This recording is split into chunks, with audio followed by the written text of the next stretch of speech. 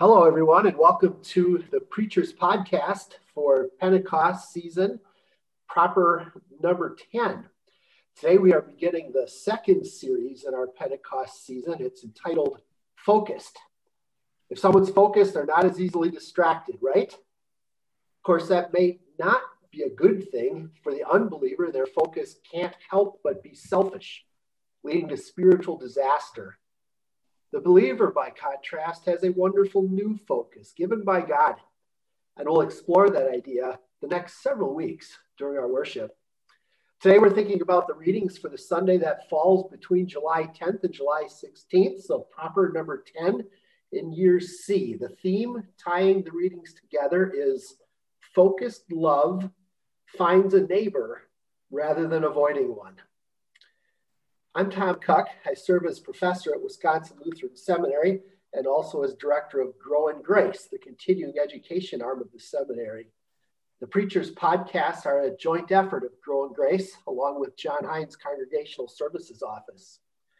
With me today is Pastor Nathan Nass of Christ the King Lutheran Church in Tulsa, Oklahoma, and Pastor James Borgward, who serves Redeemer Lutheran Church in Fond du Lac, Wisconsin. And also joining us today is Professor Alan Sorum, who serves in the New Testament department at Wisconsin Lutheran Seminary, as well as a number of other areas. Nathan Nass, let's start with you. As mentioned, today we start a new series called Focus. Talk to us about the proper 10 theme in the Focus series. It's great to be with you today. For me, thinking about this focus series, it's helpful to look at what Luke 9, verse 51 says. That's the verse that tells us that Jesus resolutely set out for Jerusalem. And so, as was mentioned, this focus, it comes from Jesus' focus.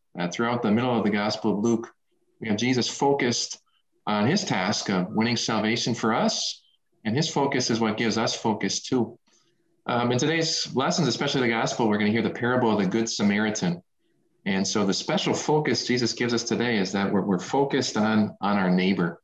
And as we'll get into as we talk about that parable, Jesus and what he's done for us frees us from serving ourselves and allows us to seek out our neighbor, whoever that is, wherever that is, whenever that is, and to focus on loving them as we love ourselves and as Jesus has loved us.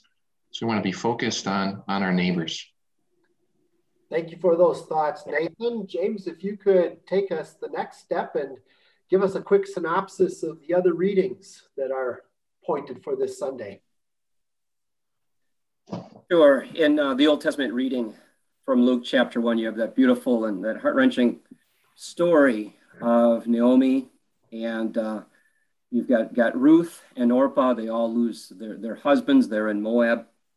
And that it's the moment when Naomi decides to go back to Israel, where she figures maybe is her best chance of security. Even a little angry at God, she pauses the return and tells her these daughters-in-law to return, to their families. And it's Ruth's insistence that's the central focus, where she let her mother-in-law know, Naomi, that she was going to be with her in those memorable words, where you go, I will go, where you stay, I will stay, your people will be my people, and your God, my God. And it's only because of Ruth's insistence that Naomi allowed her to go with. And the point is for Ruth, there would have been much greater security in Moab, but what was more important to her was she saw the desperate need really of Naomi, and was determined to go with her. That was the neighbor that she saw in need and was determined to help her. In Galatians 5, you have, especially the end of that chapter with the well-known words of the fruit of the Spirit. But the link that ties this in is especially how Paul quotes from Leviticus 19, verse 18, just as the expert in the law does in the gospel lesson, to love your neighbor as yourself. And so, Paul talks about that not coming out of the law, but really that we're free to do so because the Spirit with whom we walk enables us to love our neighbor as ourselves. So those are the other two lessons that tie in with the gospel from Luke 10. Professor Alan Sorum, let's move to you at this point. Why don't you start to take us into the sermon text? Luke 10:25 through 37 is the suggested text for this Sunday. What would you like us to start to recognize about that text, Professor Sorum? Well, there are interesting tidbits in the Greek. I'm not sure that they're anything you can build a doctrine upon, but you can surely use these tidbits to add some layers of flavor and interest to your story. The first thing, let's talk about the lawyer a little bit. Behold, there was a certain lawyer. Now, before we go any further, I think it's helpful to look at what Luke said just immediately prior to our text. Luke quotes Jesus marveling over the wonderful things that have been revealed to his disciples. Jesus says, blessed are the eyes that see what you see. For I tell you that many prophets and kings wanted to see what you see, but did not see it, to hear what you hear, but did not hear it.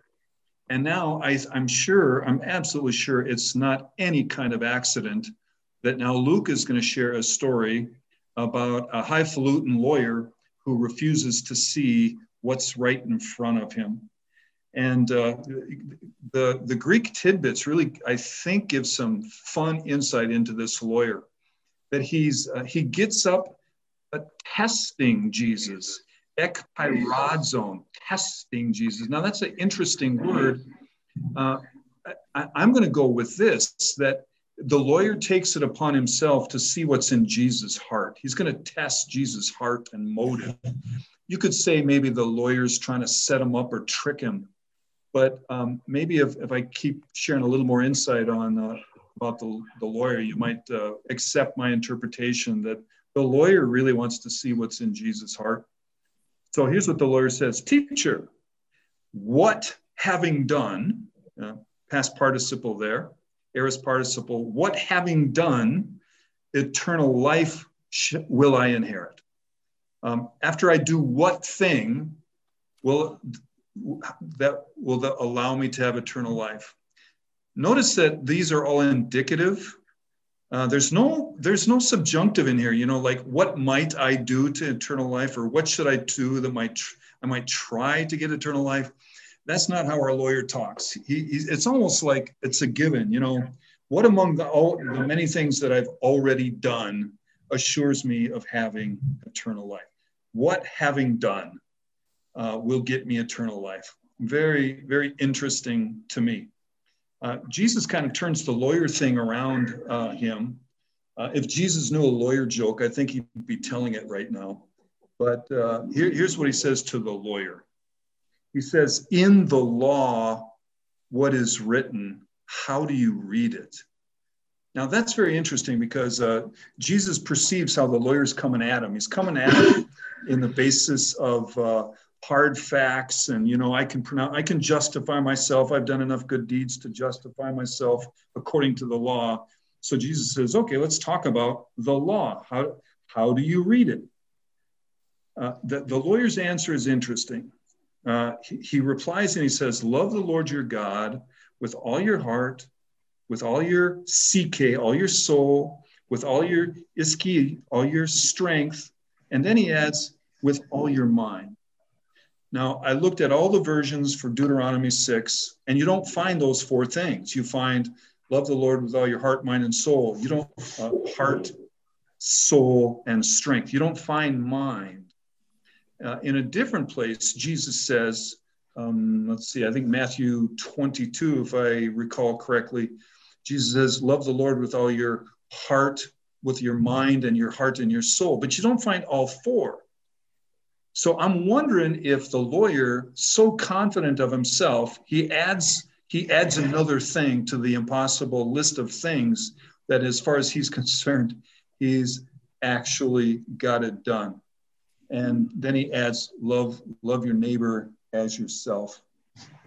So Jesus says, again, interesting little tidbit. He says, tuta hoi, be doing these things, present tense. You keep doing those things. You be doing those things, and you will live. Now, I think here comes the most interesting little tidbit to me. wanting to justify himself. What does that mean? I looked at a lot of commentators just to see how they interpreted that. Okay, but here's where I'm thinking he's going with that. Jesus says, you be loving God with all your heart, mind, soul, strength. You be loving your neighbor as yourself. And I think here's what this arrogant, self-fulfilling, self-justifying lawyer's thinking. Well, all I need is a neighbor worthy of my love, and I'd love him. So on the one hand, he hasn't loved anybody more than himself, as much as himself. He's got to justify himself. So me reading between the lines, I think he's saying, show me the leader, show me the neighbor that deserves me to love them.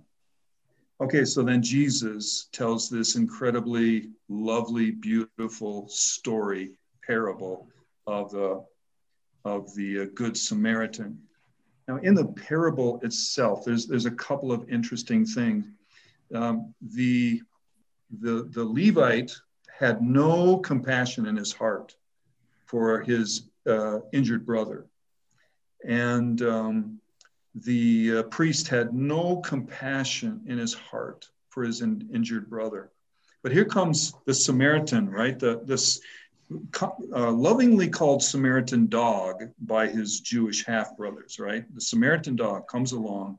Look at the word that Jesus used about him. He sees him, he esplanizte, he feels compassion. Now that word splagnizo is used 12 times in the Gospels. 9 times it's used of Jesus. Jesus looked at the crowds who didn't have a shepherd and he felt compassion. Jesus looked at the sick and the hungry and the people who needed the kingdom of God and he felt compassion. Another place it's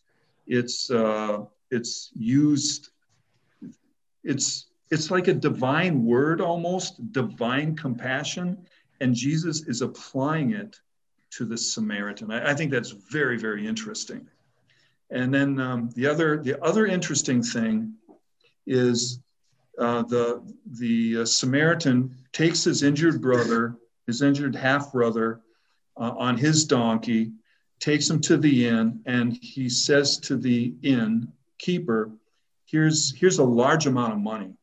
This is a lot of money to take care of this person. It's enough money to help him get back on his feet again. But then he says, if there's more that needs to be paid, he says, ego.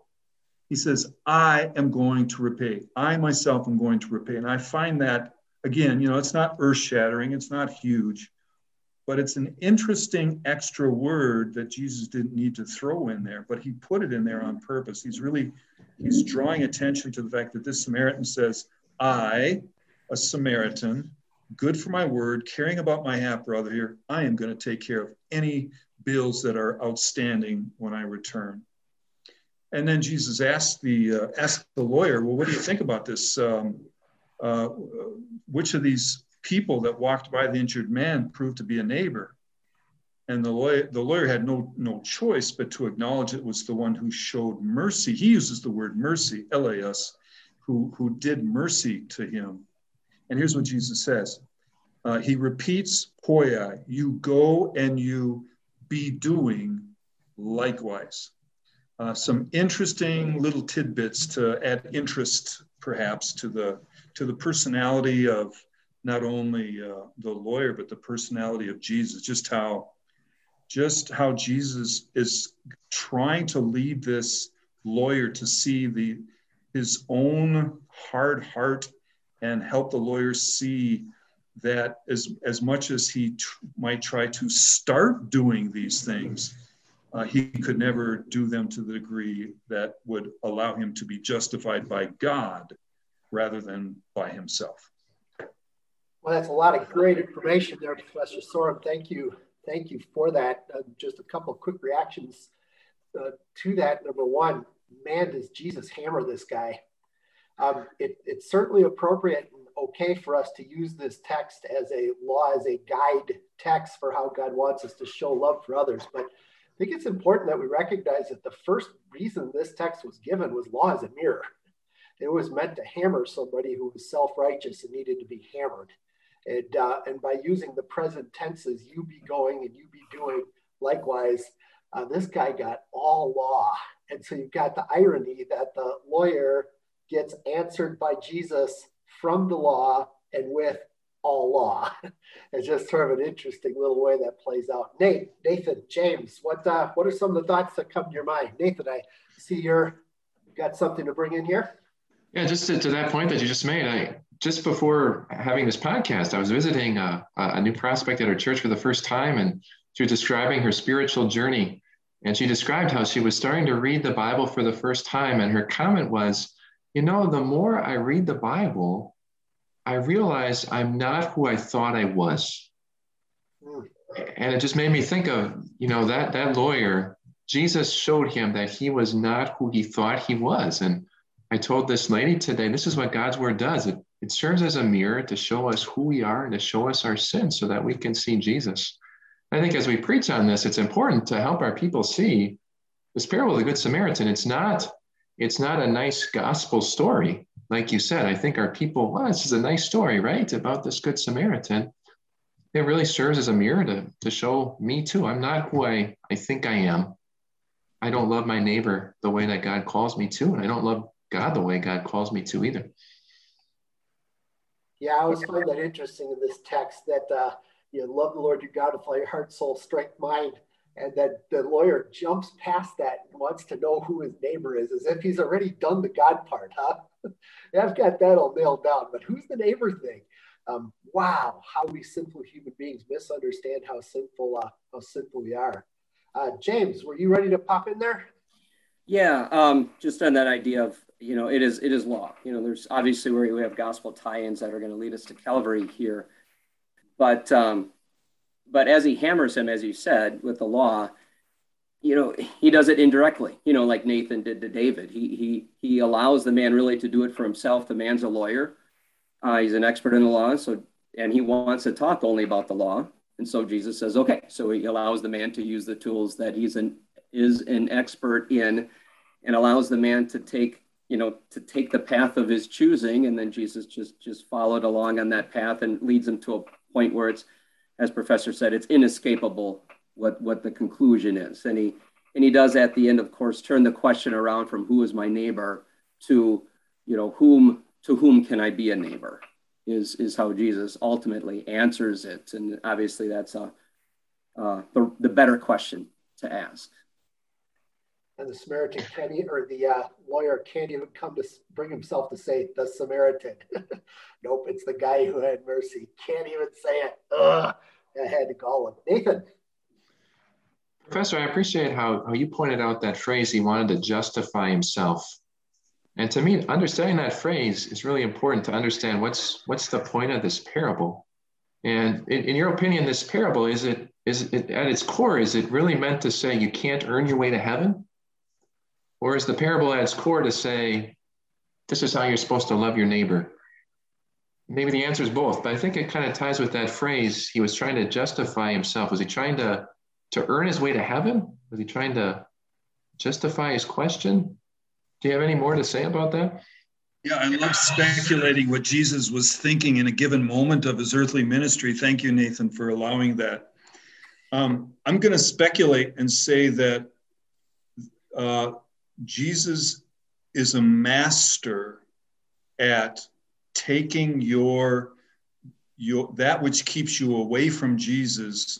He's a master at taking that and trying to use it to help you see Jesus. Now, it doesn't seem that Jesus succeeded perhaps with this particular lawyer, but the lawyer, he said, having done what will I inherit eternal life? That's kind of a strange way to talk. And as I wrestle with what that sentence means, to me it means, what have I done that I can hang my confidence to have eternal life on? That's how I have to interpret it.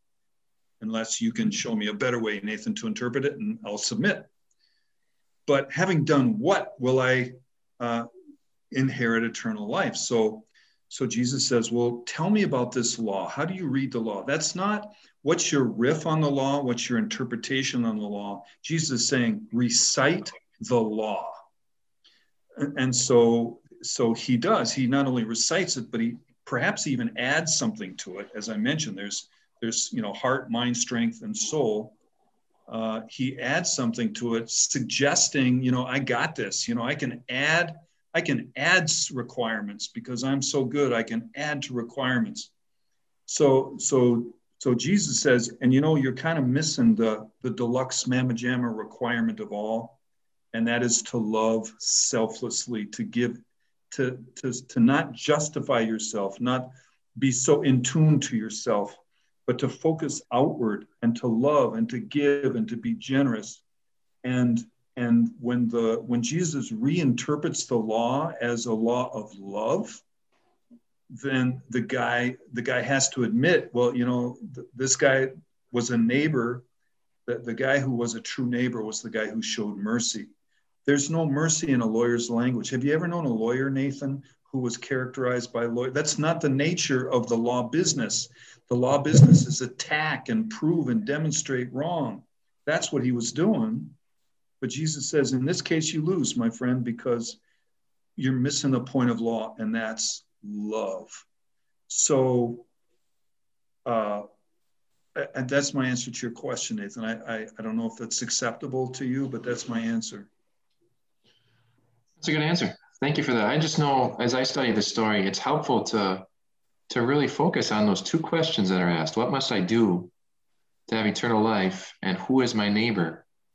And even as I think about my sermon, obviously Jesus is teaching me about love for my neighbor, but I have to tie that back to ultimately, the problem isn't just I don't love my neighbor, it's that I can't earn my way to heaven. Those two just go hand in hand, and you see Jesus masterfully weave those two together. And I guess our goal in our sermon would be to do something like that. Start with trying to get to heaven. The neighbor part, that's a big part of the conversation, but I've got to get back to, if I don't love my neighbor, it's not just a matter of not loving my neighbor, it's I can't earn my way to heaven. I need Jesus. Alan? Just to respond to that, Nathan, I think if I could preach the hopelessness and despair that I think this lawyer walked away from Jesus with in his heart, just despair. I'm not who I thought I was. I don't have what I thought I had. I am nothing. I have nothing. That's my segue to the gospel. You know that the parable of the Good Samaritan has got a rich history with being allegorized to death. And, Luther allegorized pretty successfully himself on this particular story. Later on, I have a quote from Luther on this text I want to read to you. But we can show our people that in our efforts are legitimate, logical. Why wouldn't we try to justify ourselves? Of course, we're going to try to justify ourselves. In fact, we do it every day. Do you see the outcome? It's failure. It's despair.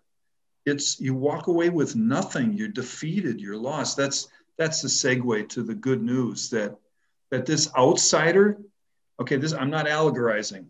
So let me be very specific with my hermeneutic here. When I see the Samaritan outcast, I think of Jesus, who is this outsider rabbi, not having the foxes have holes and the birds have nests, but the Son of Man has no place to lay his head, who was cast out into the desert to be tested by Satan, who was abused and persecuted and nailed to a cross.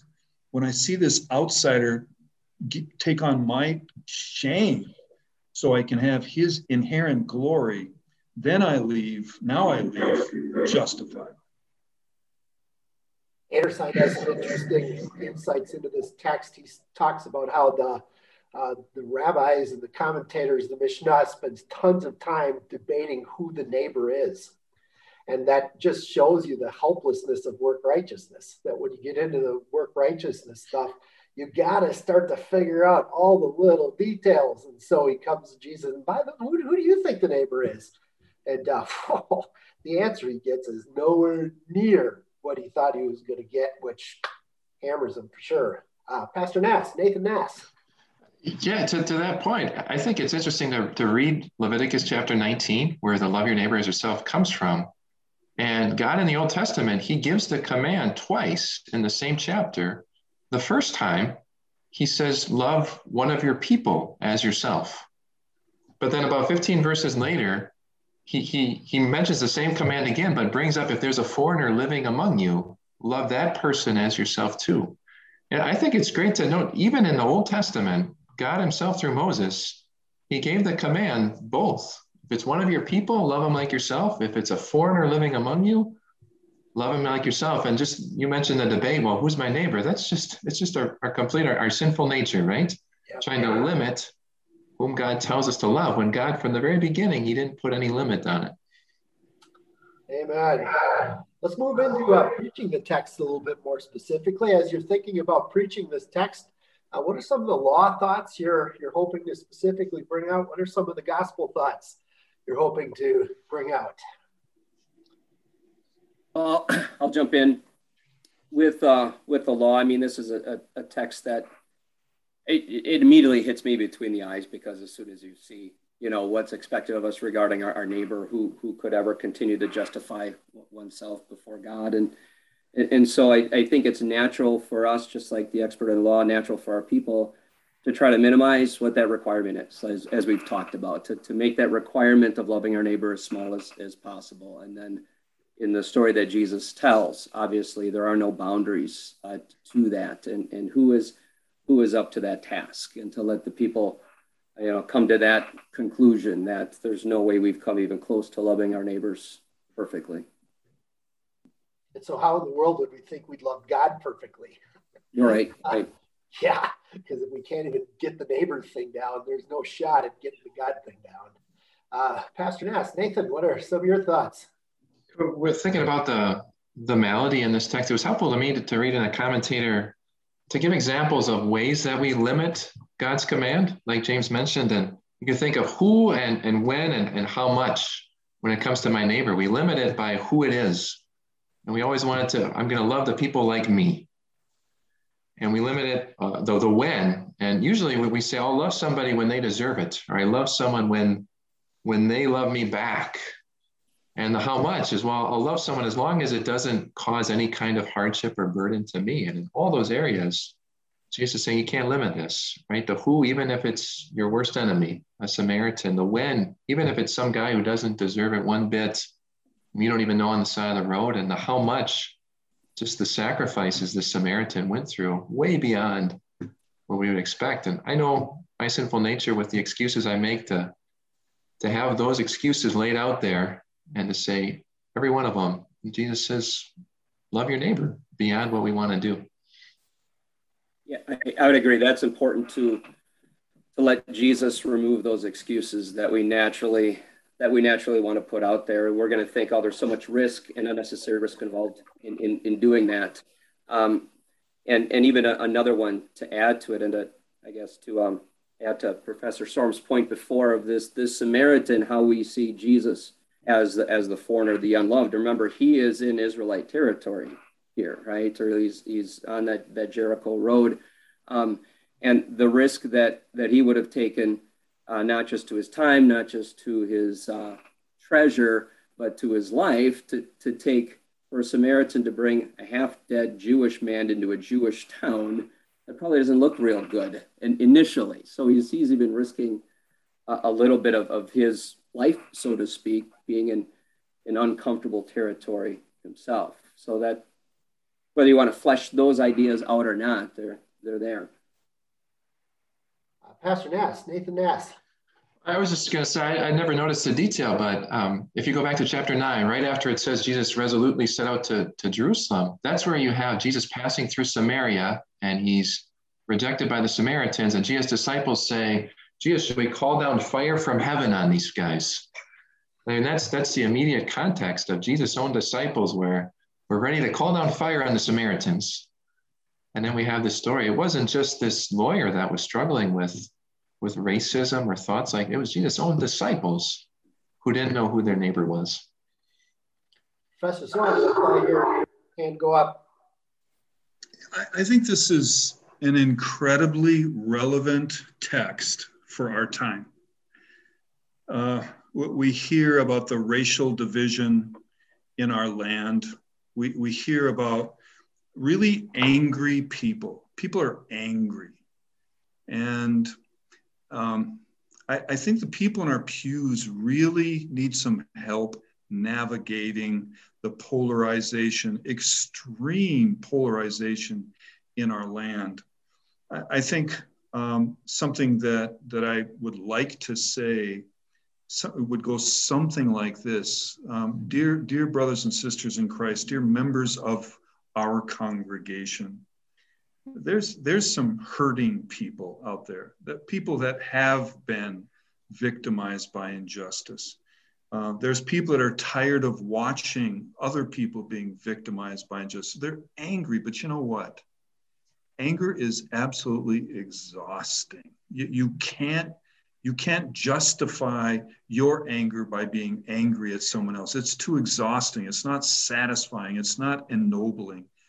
Dear brothers and sisters, let us each be ready to reach out to our weary, angry neighbors and just surprise the daylights out of them in exactly the same way that Jesus surprised the lawyer with the story of the Good Samaritan, who was supposed, according to the world, he was supposed to hate the Jewish man lying wounded in the street.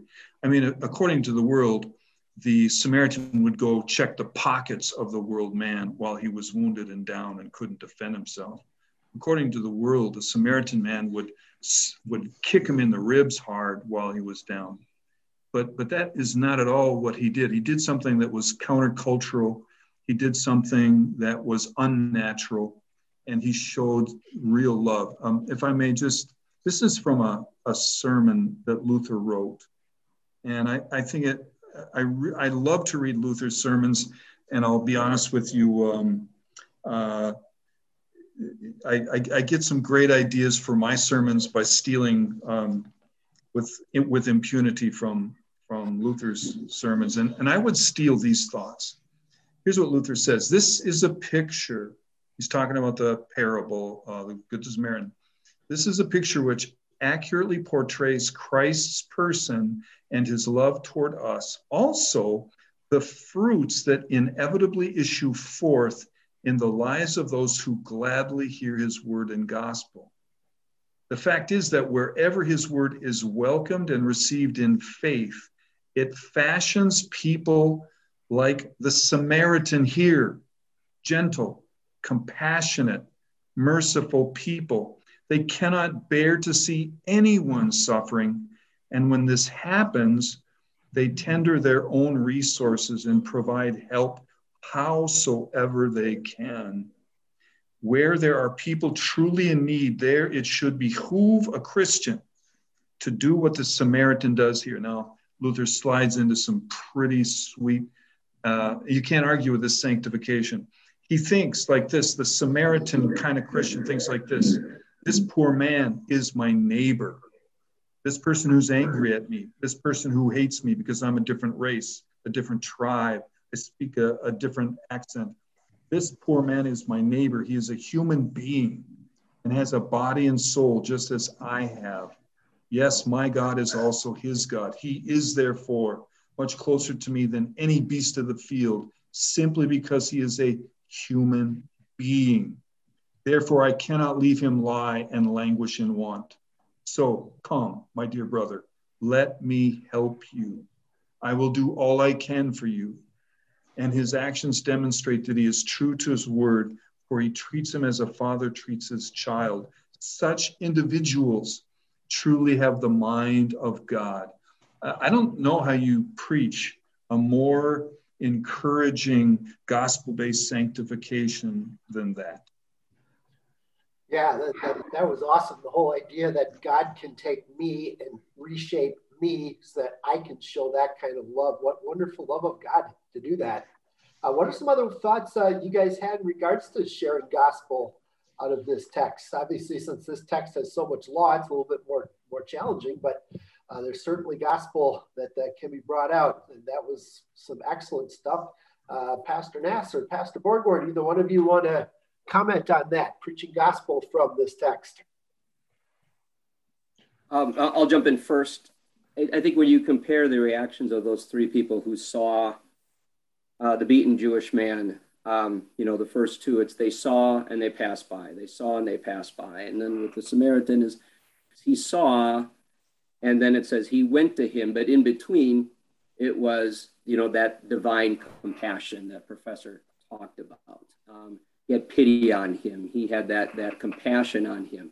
And there's your springboard to Christ, of course, having compassion on us who are in a far worse situation and could have left us for dead. And I think that I'm glad that the expert in the law didn't say in answer to Jesus' question, so who is the one who was a neighbor? He didn't say the Samaritan. I'm glad he gave the answer he did, the one who had mercy, which could serve as a possible theme, because you're focusing on us having mercy upon others.